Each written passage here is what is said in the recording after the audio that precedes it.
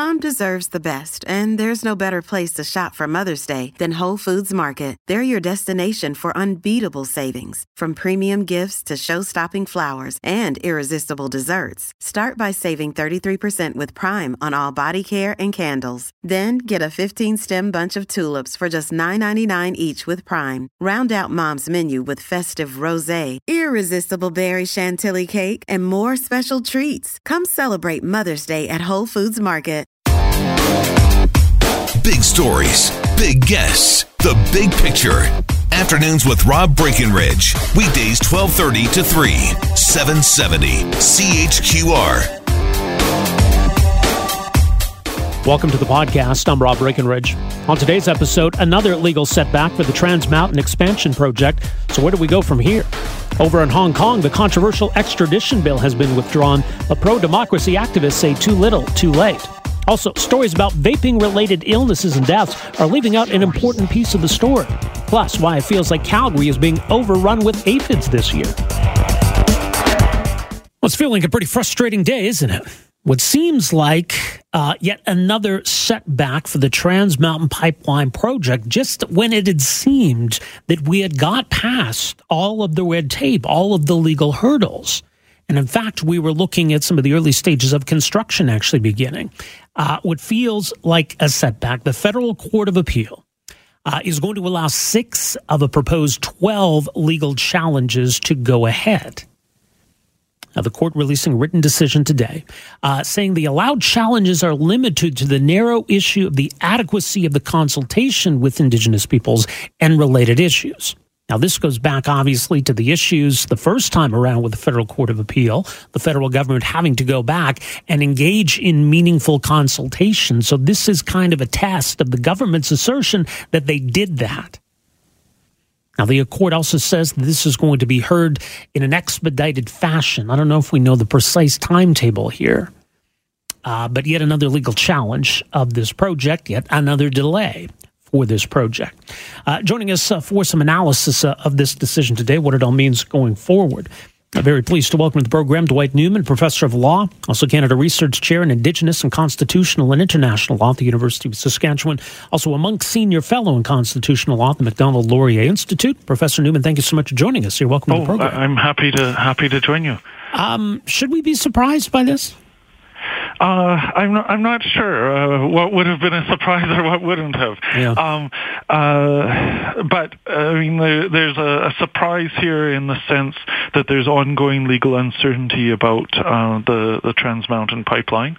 I was surprised by something when I was reading the judgment. I didn't realize that the federal government hadn't bothered to put an argument on whether these cases should be allowed to go ahead, and it took the Attorney General of Alberta intervening to head off 6 of them that have been blocked, but there's 6 cases that are now entitled to go ahead. What do we make of that? I mean, is that an oversight? What would explain that? Well, it wouldn't be an oversight. It must have been a decision by the federal government not to take a position on the leave to appeal applications. The judgment suggests that the federal government assumed that they would be granted, in a sense, on all 12 or 11 of the 12 where they didn't respond, I guess. And the Attorney General of Alberta was obviously more attuned to which ones would be going forward and not in arguing in a number of those against them going forward. Well, that's very interesting. Well, it does appear as though that the 6 that were rejected, or certainly some of those, involved environmental issues. There were environmental groups who felt that the ecological assessment was deficient. But it appears as though the appeals that are going forward seem pretty narrowly along the lines of these Indigenous consultation issues. Is that your read? That's right. I mean, Justice Stratis has been very precise in what is and isn't going to be litigated in the upcoming case, has defined the question very clearly, and it's very much around whether that the new last phase of consultations was sufficient to meet what the Federal Court of Appeal had said last time was missing. The environmental claims and various other claims about an alleged bias by the the governing council. Various claims. He said there was no arguable case. Some of them, he said, were trying to relitigate issues that had been litigated before, and the point of this decision is to stop that from happening, to narrow in on what it was that there might be an argument on. It did appear as though, going back to the initial decision, once the court had said that there was insufficient consultation, that if the federal government was going to go back and do it all again, was it clear on what they needed to do, or was there still some lingering uncertainty after all of it, whether the federal government had done enough in the court's view? Does this suggest then that maybe there wasn't a clear threshold or clear criteria that the federal government had to meet? It's tricky to know what to infer. I think there probably was room for people to take some different views on what was required after the prior decision, and the federal government took one view on that. Some of the Indigenous communities have come forward and said that they were ignored again and received much less attention on issues yet again from the new consultation process. This decision says that the court can't adjudicate that because they weren't given any information by the federal government now on what was or wasn't done in this new phase of consultations.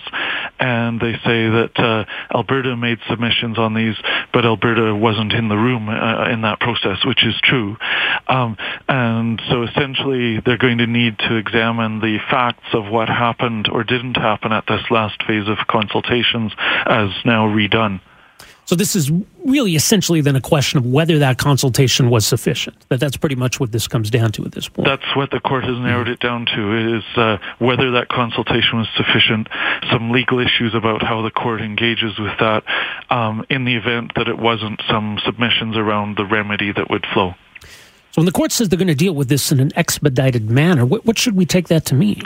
Well, it's difficult for courts to move quickly, but this decision, so far as possible, is giving some very strict deadlines to try to move things along, and in the latter bits of the judgment is calling basically for the parties to be back in court getting things scheduled, and for them to be back there within days, essentially, to do that, and obviously trying to get it scheduled on an expedited basis, possibly shortening some of the usual periods for evidence to be submitted and so on. So there seems to be a serious effort there to move this as quickly as possible, and we'll see if that turns out to be possible. Now, it appeared as though we were on the verge of having construction begin on certain portions of the pipeline, or at least some preliminary work. Does this automatically put all of that on hold? At this point, I don't think this puts anything automatically on hold. That would require a further application, I think. I don't think anything in this speaks to whether that work can commence. Of course, there are some risks involved if work is commencing before everything is settled in the courts, but I expect that work could continue. Barring an injunction, is that what would be needed? Barring an injunction, yeah, or some type of further motion. But at this point, I don't think that there's anything specific in this judgment as to that. So. The sense of pessimism I'm sensing is out there today. I mean, is it too early to say what this all means? Do you feel that pessimism is it unwarranted, or what do we read into this? I think it's early to say what this all means, but it does mean that there's an ongoing judicial court process around it that could have been ended today and wasn't, and we'll have to see what it means. But it's an ongoing, messier process than I think people were looking for at this point. Well, to say the least. Is it possible, though, that this is kind of the last legal question around this project we're going to have to deal with? So there's this legal question, and if the court says consultation was adequate, then that would end that at that point. The other legal question outstanding is concerning British Columbia's legislation that was designed to interfere, and that's still going to the Supreme Court of Canada and will be argued out there. Well, we'll see what happens in the weeks ahead. Professor Newman, appreciate your insight as always. Thanks for making some time for us here today. Happy to talk with you. All right, all the best. Professor Dwight Newman, Canada Research Chair in Indigenous Rights and Constitutional and International Law at the University of Saskatchewan, Monk Senior Fellow for Constitutional Law at the Macdonald-Laurier Institute. So his read of what this means today. It is another delay for this project, although it'll be interesting to see, as he says, it doesn't necessarily mean that all the work being done on the pipeline right now is going to come to a screeching halt. Perhaps these groups will seek some kind of injunction in the meantime. The court does want to deal with this in an expedited manner, which I guess is encouraging. You're looking for the glass half full perspective here. And then the other one is, as Professor Newman said, is that at least we've narrowed it all down to this and only this. So whatever other legal questions opponents of this particular pipeline have, that's been dealt with. We're now limited to this question here of whether the consultation process, the one the federal government went back and did again, was adequate. So all the stuff about the killer whales and the coastline and all of that now seems to be, at least in legal terms, a done issue, a moot point. It's settled, at least on that issue. So it kind of comes down to this.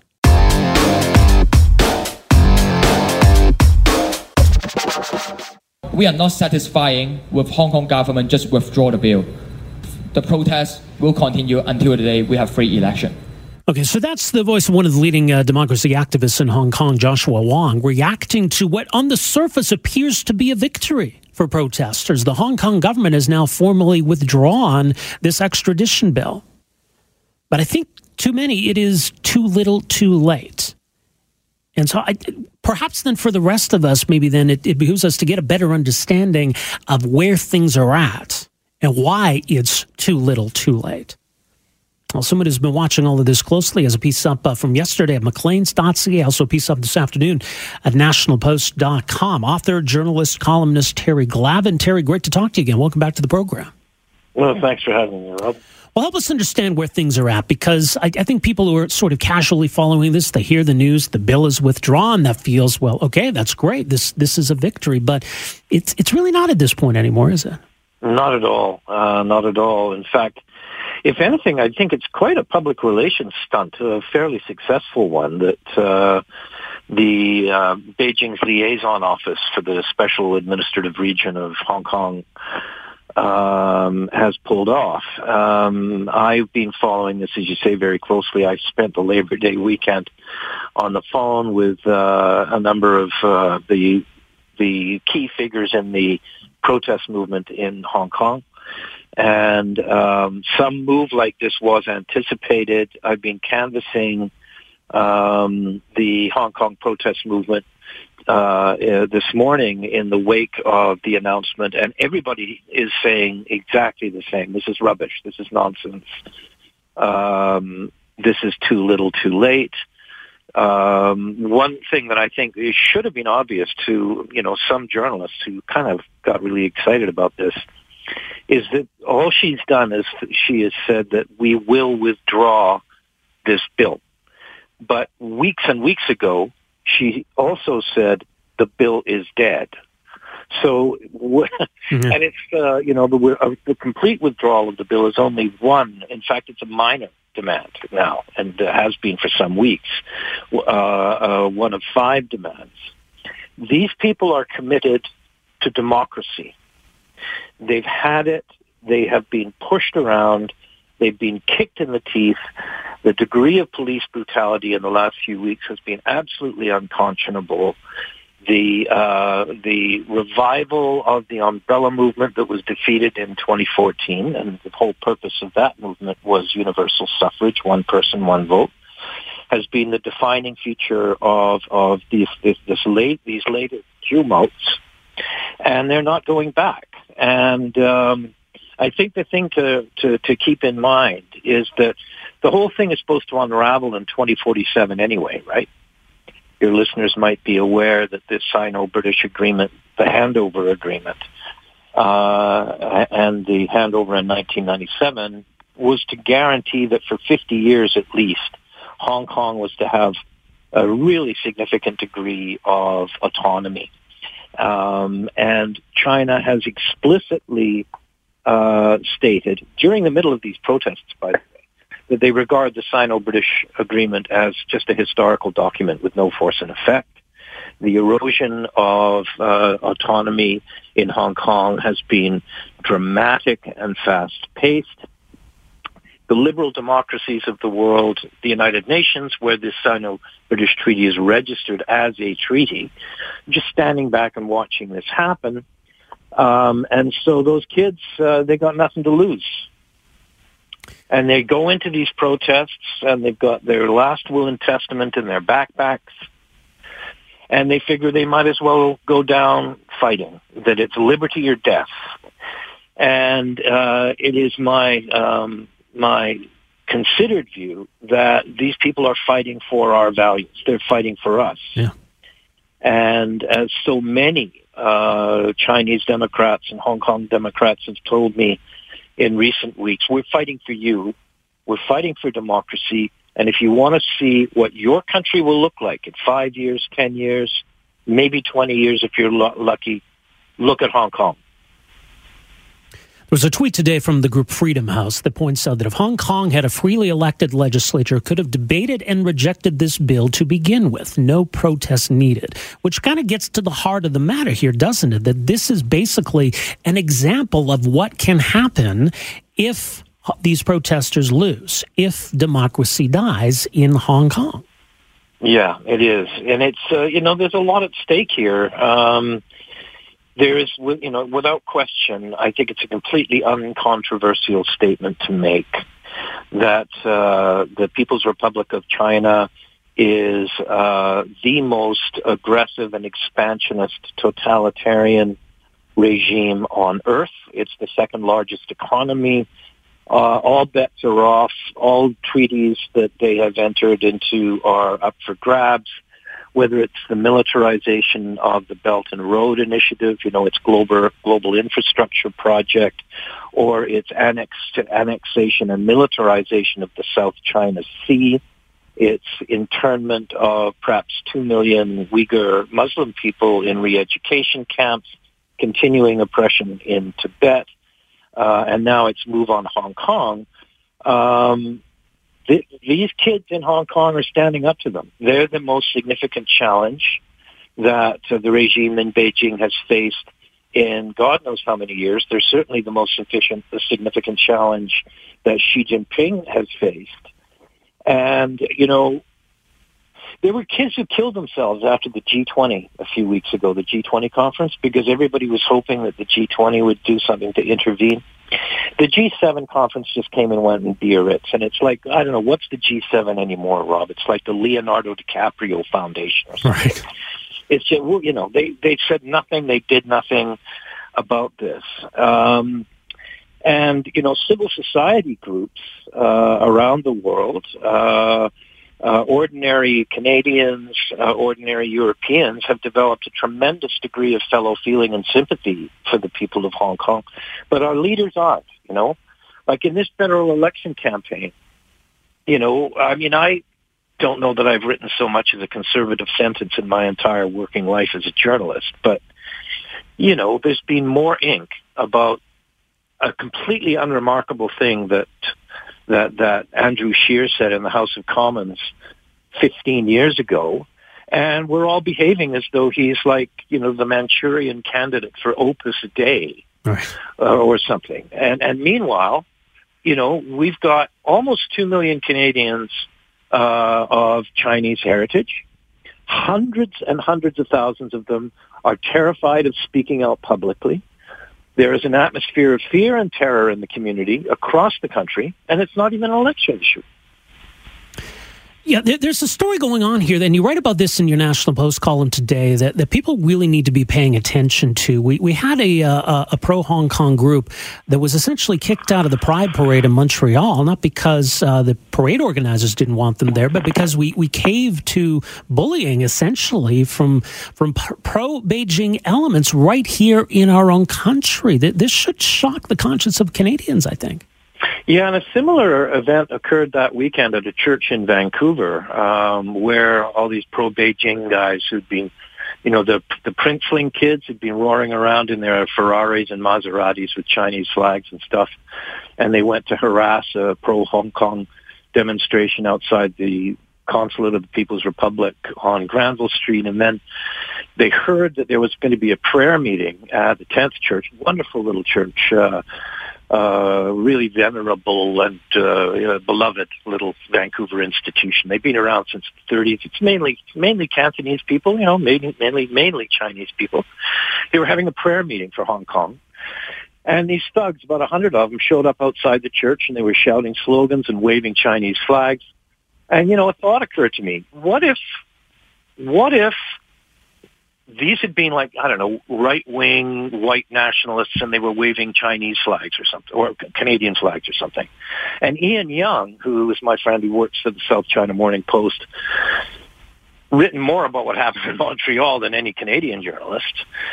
He asked the question, what if it was a bunch of American right-wingers with MAGA hats who showed up at the Montreal Pride Parade, managed to get away with bullying the Pride organizers into barring the Hong Kong LGBT group from participating in the parade, and then during the solemn 2 minutes of silence, waving American flags, sang out the Star-Spangled Banner. I mean, my God, Justin Trudeau would be co-authoring a resolution at the United Nations Security Council by now. Yeah, no kidding. But because they were Chinese, everybody sits back and goes, it's, I don't know, some kind of inscrutable dispute among people within this ethnic community. There is something very much like racism, I think, involved in this. But it's not racism of the type that we are maybe most familiar with discussing. And it's a kind of a, sit back and, we don't want to offend anybody, we're multicultural kind of racism. It's pretending when we see Chinese faces that what we're seeing are people who are defined by their Chinese ethnicity rather than by their values. Mm-hmm. And that's the thing that has bothered me actually for a long time. It's very awkward and difficult to write about this because you don't find a lot of the Hong Kong support group in Canada or the Chinese Democrats in Canada, they don't go around screaming about racism. Right. These people are far more committed to Canadian values, democracy, human rights, the rule of law, to be quite frank with you, than most white people I know. So, it's not like we're having an honest conversation about this. And I think all of us do this. The media does it to some extent. All of our political parties do. We tend to see voting blocks. We talk about the Chinese community in Canada. There's no such thing. There's dozens of Chinese communities in Canada. Until recently, they came from the 5 counties at the mouth of the Pearl River Delta. They were Cantonese-speaking people, since the Immigrant Investor Program. It's mainly, wealth migration. It's a community like all communities that, there are all kinds of people in it. And they're no different from us, except that a lot of them are focused on Hong Kong because that's where they come from. And they are very concerned about what I consider to be an epochal frontline struggle in the defining and existential global struggle of our time, which is the struggle between liberal democracy and authoritarianism, between police states and constitutional democracies. They're on the front lines, and they're fighting this for us. It's our struggle. These are our people. And I think we have to, develop a bit of a fire in our belly about this. I think so. Aside from the fact that we're ignoring this very big issue here at home, what have you made of the public statements, in particular by Chrystia Freeland, that it certainly appears as though that they're saying the right thing about what's happening in Hong Kong? Are we doing enough to support the protest in Hong Kong? Definitely not. We're not doing anything. Chrystia, who I think we've discussed this, I have a lot of admiration for Chrystia Freeland, a lot of time for Chrystia.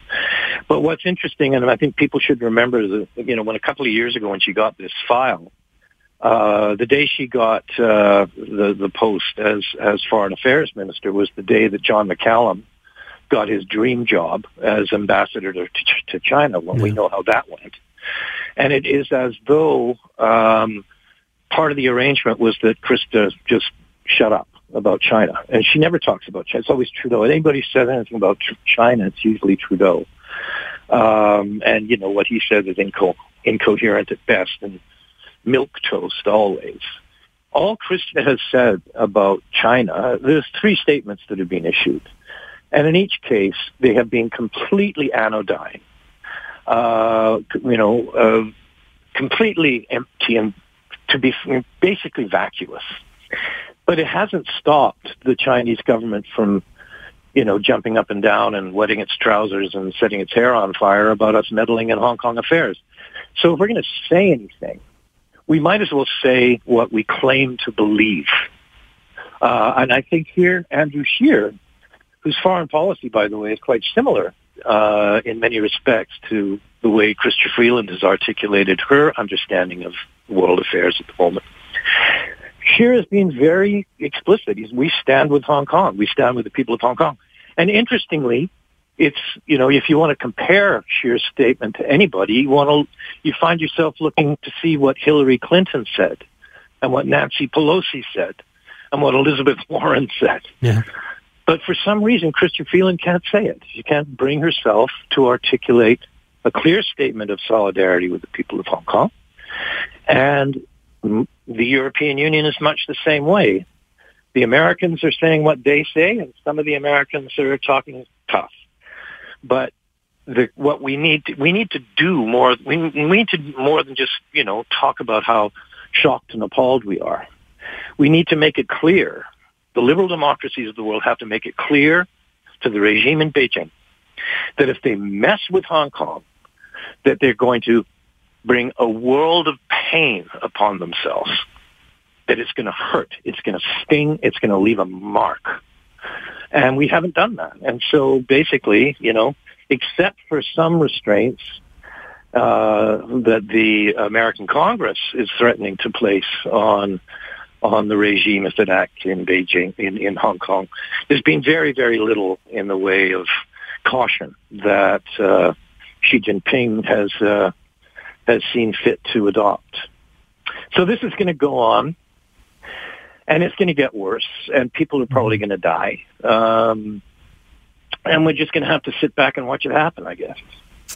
Well, things are at a tipping point. I think you're right, Terry. Your piece yesterday, it's up at Maclean's.ca, and the piece just posted this afternoon here at nationalpost.com. Thanks as always, Terry. Appreciate you joining us here this afternoon. Nice talking to you, Rob. All right, we'll talk again. Take care. Terry Glavin, author, journalist, and columnist, his thoughts on the situation in Hong Kong, why the stakes are so high, and why it should matter so much to all of us.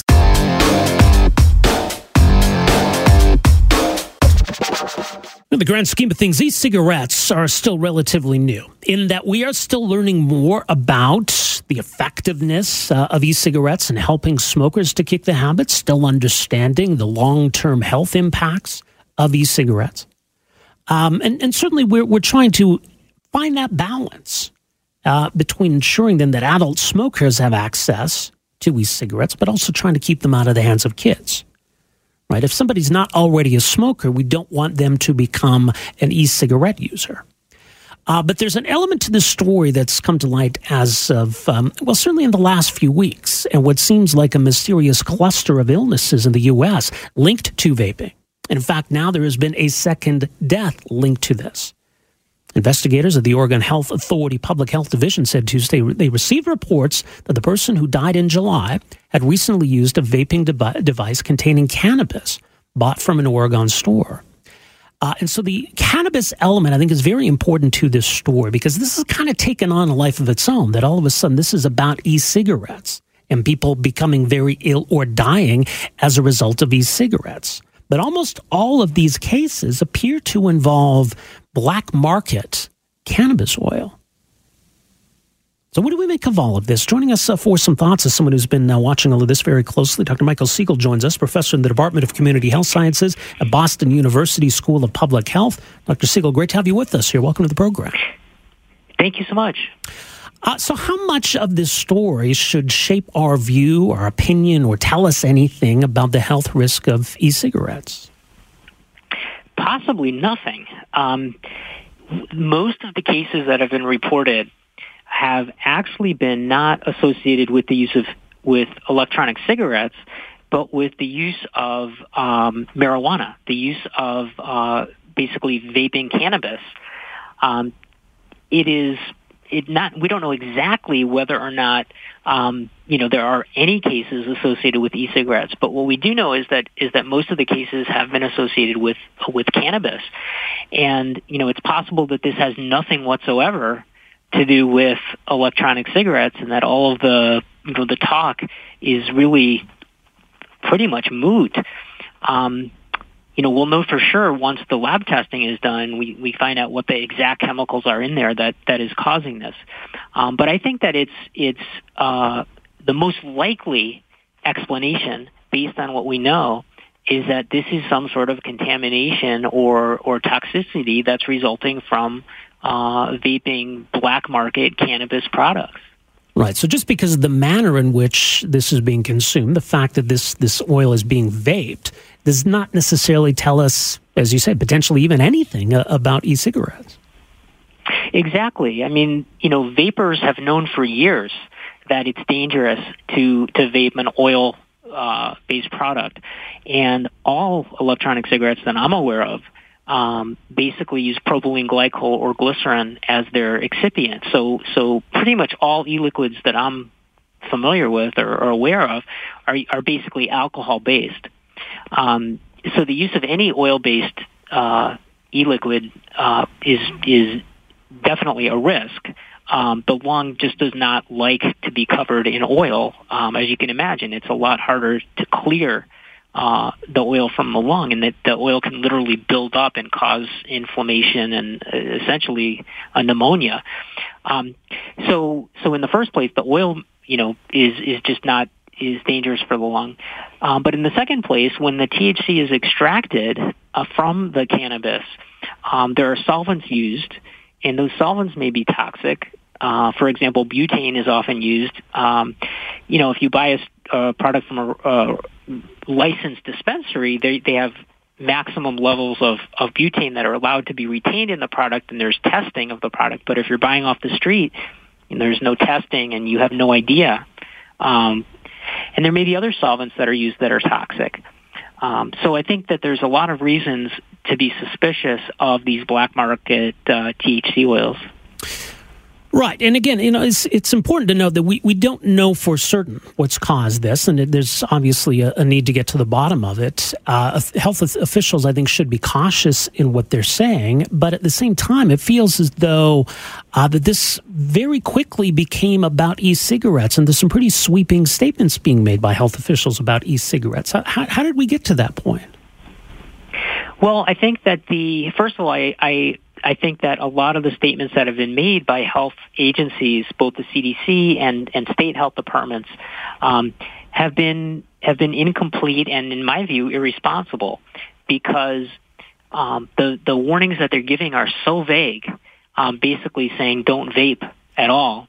First of all, I think that's meaningless advice. Nobody's going to listen to that. Nobody's going to take that seriously because it's just too broad a statement. It doesn't really give guidance to anyone.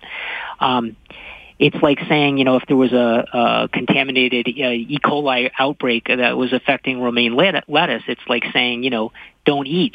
I mean, that's just far too broad. Or even don't eat lettuce is probably too broad. So in this situation, I think that these agencies are being, far too vague in their instructions. Nobody's going to listen to that. And the reality is that we have an opportunity to prevent further cases from happening.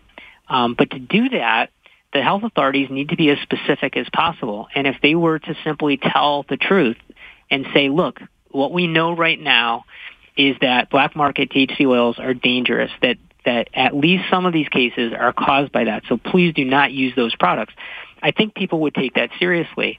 But it's hard to take seriously a recommendation that says if you are concerned about the possibility of, acute respiratory failure, then please don't use any vaping product. Nobody's going to listen to that. Yeah. Well, it's interesting because there was a statement from the U.S. Secretary of the Department of Health and Human Services that said in part, Americans who use e-cigarettes and are concerned about the specific potential risk of illness should consider refraining from their use and should not buy them off the street or modify them or add substances in ways not intended by the manufacturer. I mean, the second half of that statement, I think, seems fair. The first, it seems like an overreach at this point. I agree. I think that, the advice about avoiding, black market products, perfect sense. But the idea about, if you're concerned about this, don't vape, again, is far too broad, and it's not going to accomplish anything. I mean, the reality is that people are addicted to nicotine.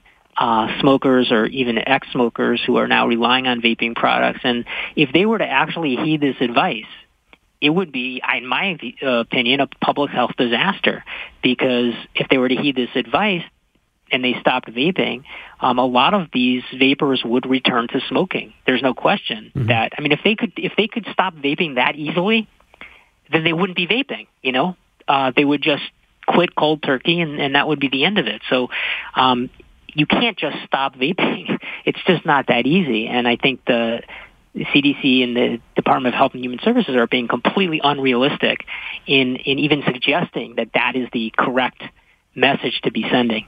Well, is this maybe a means to an end in some ways, or almost a case of the ends justify the means, that if we're going to try to stamp out e-cigarette use, and there appear to be some groups who I think have that intent, that if the public believes that they're dangerous, then maybe that's not a bad thing from their perspective? Well, I do think you're right in the sense that I think these groups do view the means as justifying, or the ends as justifying the means. I think that they look at this as an opportunity. Wow, look at what we've been saying all this time about how dangerous e-cigarettes are, and now these people are dying from it.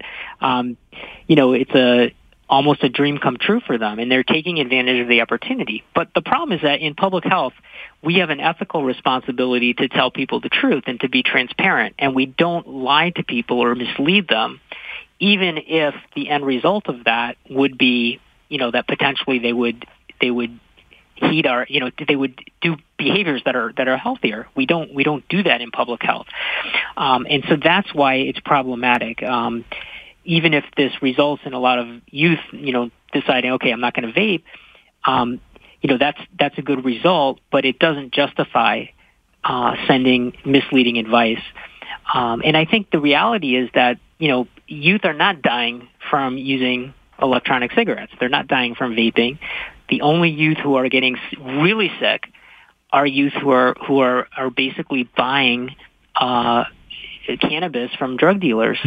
Is really what it amounts to, and they have no idea what's in the product, and they're coming down with severe respiratory illness. So, those are the youth who are really at risk. And if we just tell them don't vape, we're not going to prevent more of these cases from occurring.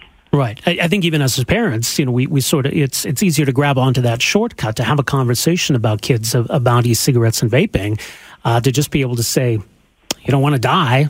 You don't want to get this horrible respiratory illness, so you better not use this stuff. Maybe that's it's kind of a shortcut for parents to make those claims. But if kids see through that, if kids feel as though maybe we're not being honest, that might lose its impact. I think that's very true, and I think kids are smart, and when they hear you, coming out with this, basically saying, "Oh, just vaping is terrible. It's all dangerous. It's all bad for you." And then, they've seen for the past couple of years their friends vaping and nothing's happened. They just don't buy it, and they're not going to listen to these broad messages. But if you're very specific with them, and you say, "Look, right, so far as we know, electronic cigarettes are not causing any acute disease, but if you go to the black market and start buying products like THC oil, yeah, those are really seriously hazardous," I think then you will have an effect. I think kids will appreciate that honesty and the nuance. They can appreciate nuance, and I think it will have more of an effect on actually preventing the illnesses that we're seeing. The other part of that message, the statement from the Department of Health and Human Services, that youth, young adults, pregnant women should never be using e-cigarettes. Americans who do not want to use or who do not use tobacco products should not start using e-cigarettes. And again, and I think that's a reasonable message to say that people who don't use cigarettes should probably not use e-cigarettes. But how does that fit in with a public health message and trying to take a harm reduction approach when it comes to smoking? Well, I don't think anyone really advocates for the idea that anyone who doesn't already use tobacco products should start vaping. There's no company out there that I've ever seen or heard of that is trying to get people or who wants to get people who don't use any kind of tobacco product to start vaping. So that's kind of almost a given that they say that is not really any news to anyone. Nobody would argue otherwise. But I think that what is most problematic is the fact that groups, in my opinion, groups that have been attacking e-cigarettes for years have, I believe, this preconceived bias against the product, and they're just taking advantage of any opportunity to demonize vaping. And I think that that's irresponsible. And the reason why I think it's irresponsible is twofold. One, it's not true. I mean, they're lying to people or misleading them. And number two, because I think it's going to have a negative impact. I think there are a lot of vapors out there who are going to get scared, and they're going to actually listen to the advice, and they're going to say, look, I might as well just go back to my cigarettes as long as, if I'm at risk of developing respiratory failure, immediately from vaping, why not just go back to my Marlboros and let them kill me slowly? It's going to cause a lot of harm in the long run. I'd say so. Well, more from you. People can find your blog. You've been writing about this, tobaccoanalysis.blogspot.com. Dr. Siegel, thank you so much for making some time for us here today. Really appreciate your insight on this. Sure. Thanks for having me. Thanks again. That's Dr. Michael Siegel, a professor at the Department of Community Health Sciences, Boston University School of Public Health, has 32 years of experience in the field of tobacco control. Also spent 2 years working at the Office on Smoking and Health at CDC. Published nearly 70 papers related to tobacco. So very much of the opinion that tobacco use is deadly and that smokers switching to e-cigarettes represents a public health benefit. Of course, we need to understand the associated risks with e-cigarette use. But what do these illnesses, this cluster of illnesses and these 2 deaths tell us about e-cigarettes? Potentially not very much. The vast majority of these cases are linked to black market cannabis oil. This is not a story about e-cigarettes. Now, to understand what happened here still was that certain chemicals involved. What caused this? There is still a need to know that. And if we can isolate a certain chemical, then whatever the product is, when it comes to e-cigarettes, you need to make sure that nothing of the sort is contained in anything that's available legally. But as he points out on his website, in California, 21 of the 21 cases were linked to vaping THC oil. In New Mexico, 8 out of the 8. In Wisconsin, 24 of the 27. So that represents about 95% of these cases linked to black market cannabis oil, THC oil. There are potentially some cases that are linked to e-cigarettes, a few, but again, there's a lot we don't know at this point.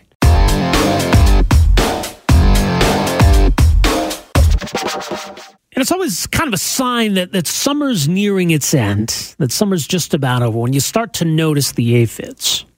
But this year, they're hard to miss, frankly. There's a lot of aphids this year, and it feels like it's worse than it's been, at least in recent years. It feels like a pretty bad year for aphids. And just, to be out just as the sun's just, starting to creep down, and it's almost just kind of creepy when the sun comes in at a certain angle and you just see these clouds of them. Like there's no avoiding them.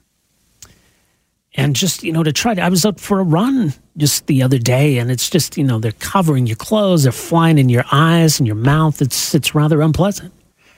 Now, I mean, the good news is they're not stinging, they're not like mosquitoes in that sense. They're just annoying.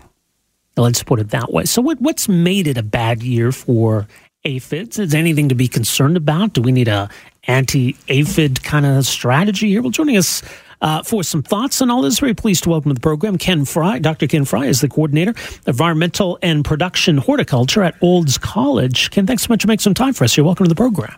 Oh, thank you very much for having me. So, I mean, is it a bad year for aphids? Are the numbers unusually high this year? Not particularly so. I mean, it might be a little bit up over last year. It's been a particularly wet year this year, so that leads to a lot of good plant growth. Aphids feed on plants. If they've got lots of food, they reproduce, and their numbers climb.